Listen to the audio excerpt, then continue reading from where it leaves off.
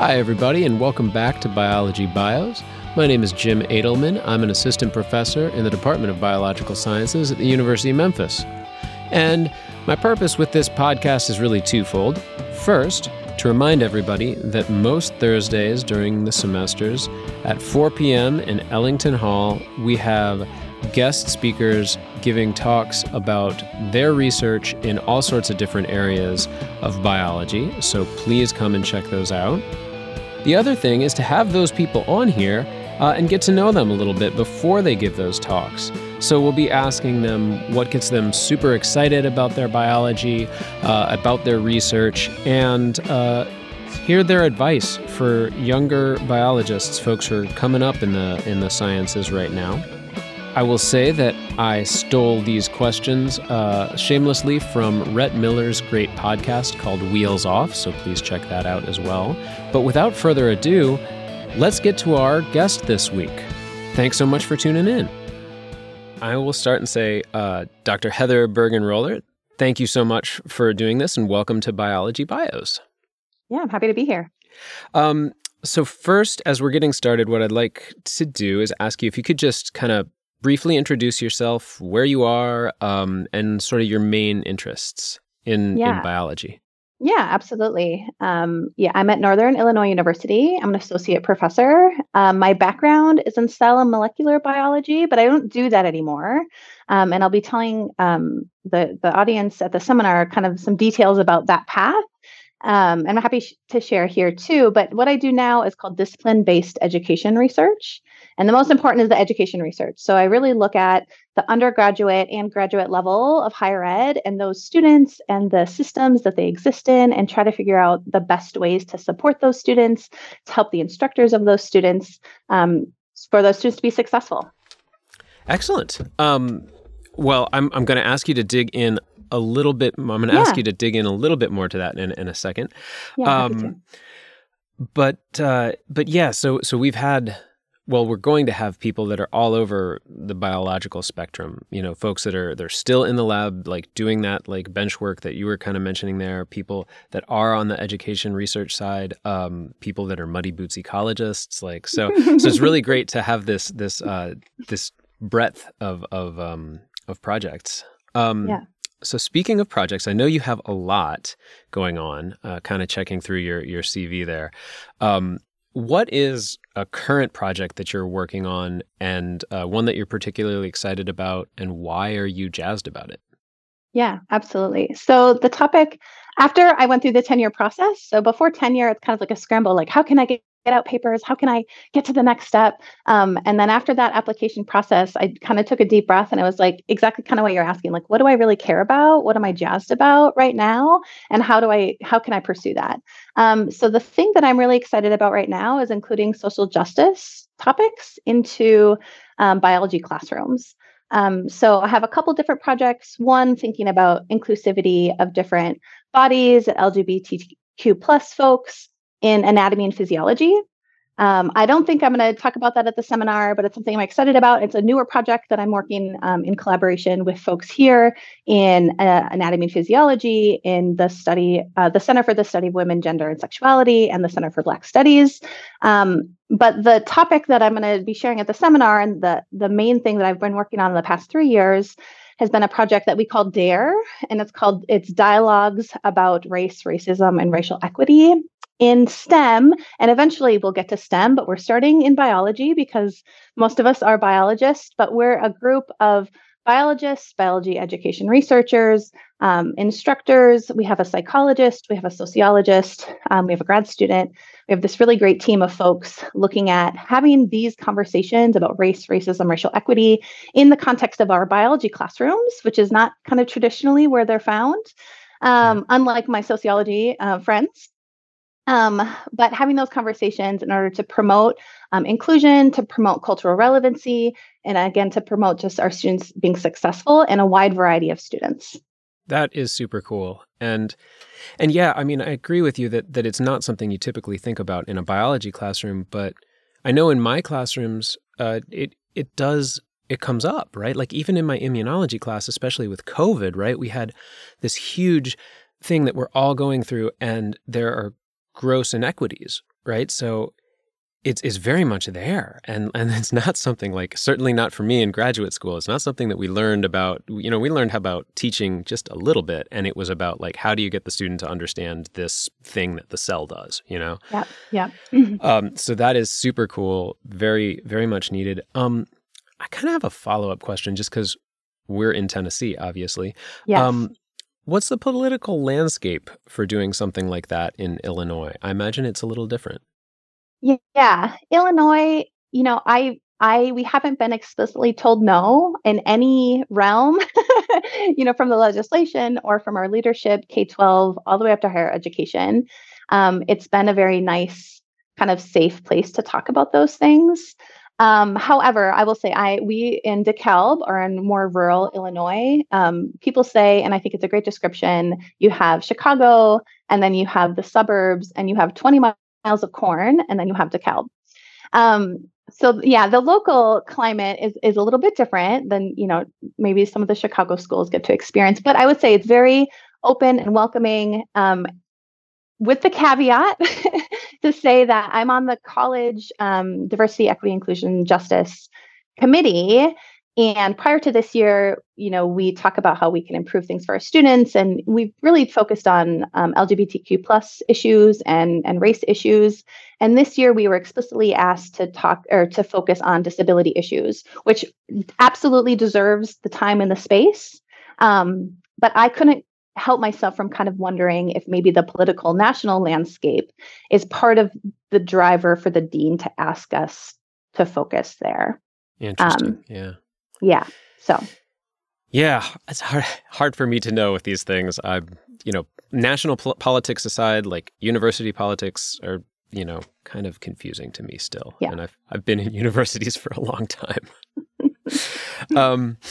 Okay, so I think all that is very super cool. I kind of want to dive into a little bit more of like your personal journey in science. Yeah. And was there a time that you knew that you wanted to be a scientist, or was it sort of a gradual transition? Like how did you get where you are?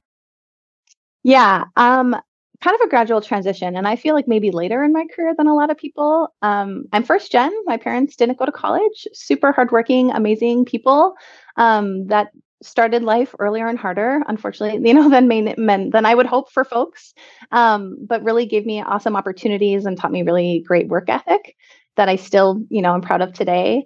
I was the third daughter. So like I went to college just like where my sisters went to college, because I don't know. Makes sense. Right. And there I actually started off as an athletic training major. I really cared about people and like the body was really interesting to me. And then I did a year and a half of that. And I was like, yeah, this just isn't right for me. And I loved my biology classes. In fact, in one of the courses we were taking, we learned about injury response and how the cells, react and heal after an injury. I'm like, oh, this is really cool. Learning about that and at the cellular level. So I went to a friend of mine had just transferred out of athletic training into biology. And he was like, hey, this professor I talked to seems really cool. Like, you should just go talk to him. So I did. And he kind of recruited me over to biology. He ended up being my PhD mentor eventually. Oh, wow. Yeah. So, really fell in love with the body again and how it works and the processes. So I stuck around, did biology, stuck around for grad school, did cell and molecular, looked at how like growth hormone promotes fat breakdown and growth in rainbow trout. Oh, so cool. not in the streams, but my boots are muddy. It's so muddy up here right now. I don't know how it is in Tennessee, but and then there I was like really set and going on to industry. But I was like, if I'm in academia, I should learn something about teaching because I don't know anything. And if that's what I have to do.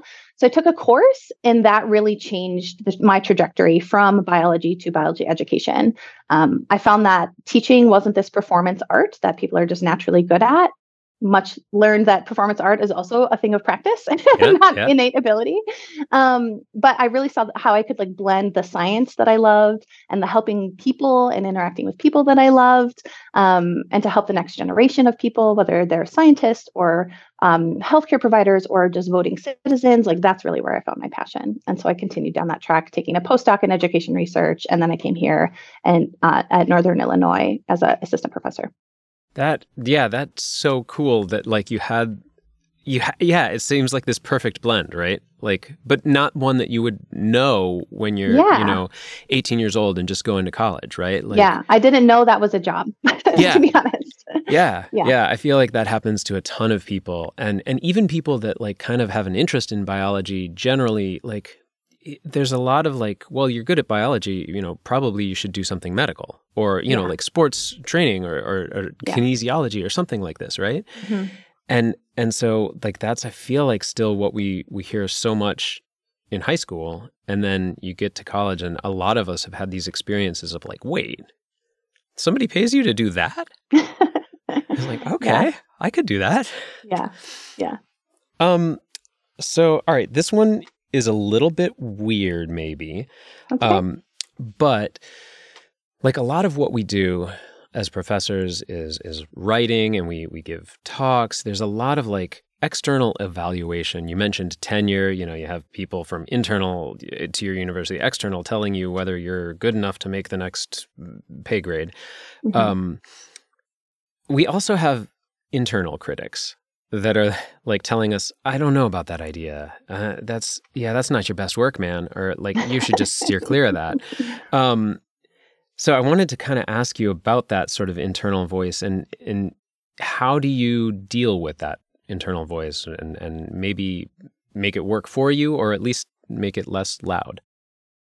That's a phenomenal question, and I appreciate that. It kind of hits me to my soul. I To tell a little story. Last semester I taught a grad seminar on research and inclusive teaching, and we were talking about imposter syndrome. Mm-hmm. And they, were kind of talking about it, and I shared with them something that had been shared with me, and it was like, it's not your problem. It's a problem like of the system that then kind of forces, I would say, these negative internal thoughts that you're talking about. And I was like, and sometimes I have some pretty severe imposter syndrome. I mean, yeah, I think, Right. yeah. And then they were like, well, how do you deal with it? And I was like, I focus on my life and how I really enjoy my life. I have two young, awesome kids, and I enjoy Saturday mornings watching my oldest play basketball. And I don't want to be anywhere else. So I kind of talk about the balance of life that I have, and really enjoy. As far as the work that I do, I kind of second guess as well sometimes. Am I the right person to be doing this work? Have I done the right things to share the voices that should be shared in this context? And then for that, I solve my problems through talking with collaborators and friends. And sometimes I just have to get it out. If I hold it in, it just festers, and it's not a good thing. I just have to really talk through. And I have really phenomenal colleagues here at NIU in biology and outside biology. And the colleagues that I have in the DARE collaboration, they're all really awesome, honest. They're not going to sugarcoat things for me. They're going Right. to, kind of give it to me like I need to hear it. But most of the time I'm harder on myself than anybody else is. So Yeah, that's really good advice, is having that group of folks. And yeah, like the things that your internal critics, or my internal critic says, are like, I would not say that aloud to other people, right? Right. Like my Mm-hmm. internal critic is really rude. Like, the hell with that guy. Right. But yeah, I like that a lot. And I think, you said something else there that I think is strikes me as kind of a good way to turn that inner critic to the positive of, like, you were asking, am I the person to do this? Am I expressing these voices the way they should be? I think that's an awesome check to have in the sort of work you do, right? Like, I would really want a person doing that sort of work to ask that question. So Yeah. I think you're kind of taking it and making it a superpower instead of a negative, which is awesome. Okay, so speaking of that sort of like advice on how to deal with things, but going back a little bit more broadly, like what advice would you have for like a 20-ish year old version of yourself, someplace in undergrad, but in today's world of academia, biology, in today's world? Yeah, good question. And I feel like I actually get this question a lot with my students. They come into my office and I try to have my office as, we can talk about class, we can talk about your life, we can talk about whatever. And the thing that I have pushed them the most is to get hands-on experience with what they think they want to do. Something I didn't share about my story is when I was an athletic training major and then I switched to biology, I actually was pre-PA. And I had shadowed this orthopedic PA into surgeries, and I loved that. And then we would do rounds, and getting to meet these people was really cool. And then to get into PA school in a lot of medical professions, you have to have patient care hours that are not just shadowing, but you have to be like doing the job. So I got a job at the hospital doing patient transport, and I hated it. Like I absolutely hate I don't know what it was. It was very lonely. It was very, I like being independent, but it was very lonely and there was a lot of downtime and seeing 23-year-olds on the oncology floor, it was not good for my mental health. Sure. I was like, oh, I did it. I have a good work ethic, but I think I worked that job for 3 months and I was like, I cannot handle this. And then I changed my trajectory. I was like, okay, healthcare is not exactly what I need to do in my life. So that is the advice that I give to students is try to get hands-on. It can't just be shadowing. It has to be when it's your responsibility that really shows you your future is like, does this spark you? Does this give you energy or does this drain you? And you're just a miserable person at the end of the day. I mean, and I feel like I hear the other side of that, like more often, in terms of like, well, I know how to get my job pretty well. I don't know how to get other jobs that well, but people what should I do to do research? Well, get research experience, work in a lab. Mm-hmm. And, maybe that'll really be exciting to you. But you hit on getting that real world experience and not liking it. Like that's not a pleasant experience, but that is so valuable. Yeah. I'm happy it happened when it did and not 2 years, 4 years, 10 years down the road. Right. Exactly. Yeah. And I mean, I don't mean to minimize it because those 3 months probably sucked. Like they really didn't sound like they were fun, right? Like that was not the good fit. Yeah. So, but yeah, in retrospect, you can kind of see like, oh yeah, I'm glad that I had that experience. Well, that's really handy. I'm hopeful that our listeners and our students are going to hear that and take away some good lessons from what you've talked about just in general. Do you have is there anything else I should have asked you is what I'm trying to say? Oh, that's a good question. I don't know. That's the things I like to do for fun. I'll tell you the things I like to do for fun besides work. Hit me with it. Like I said, my kids are in sports, soccer, basketball, dance. I love watching them. I play volleyball. And in fact, I'm playing my first volleyball tournament in 10 years on Friday. Wow, good for you. I'm a little worried, but I'm excited. Yeah. I like to run and I like to read a lot of fiction. Nice. To differ from the reading I do at work. Nice. Yeah. I like this idea of balance. And I think the more that you talk to people, you realize that the idea of the single-minded one-track professor, I mean, I think it exists. The people that are just like, if they had a different job, they would go home at night and read books about organic chemistry or something. Like, I'm sure it happens. Yeah, right. But I think the majority of us do have some balance, and I like you. I kind of need that right brain, left brain thing.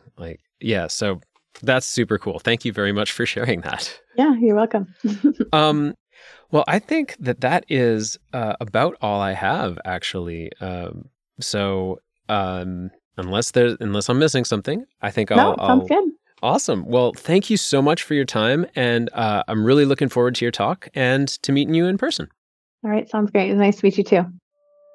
So thanks very much to our guest, Heather Bergan-Roller. You can check out her talk next week. That is February 15th, 2024 in Ellington Hall at 4 p.m. We'll look forward to seeing you there. Thank you so much.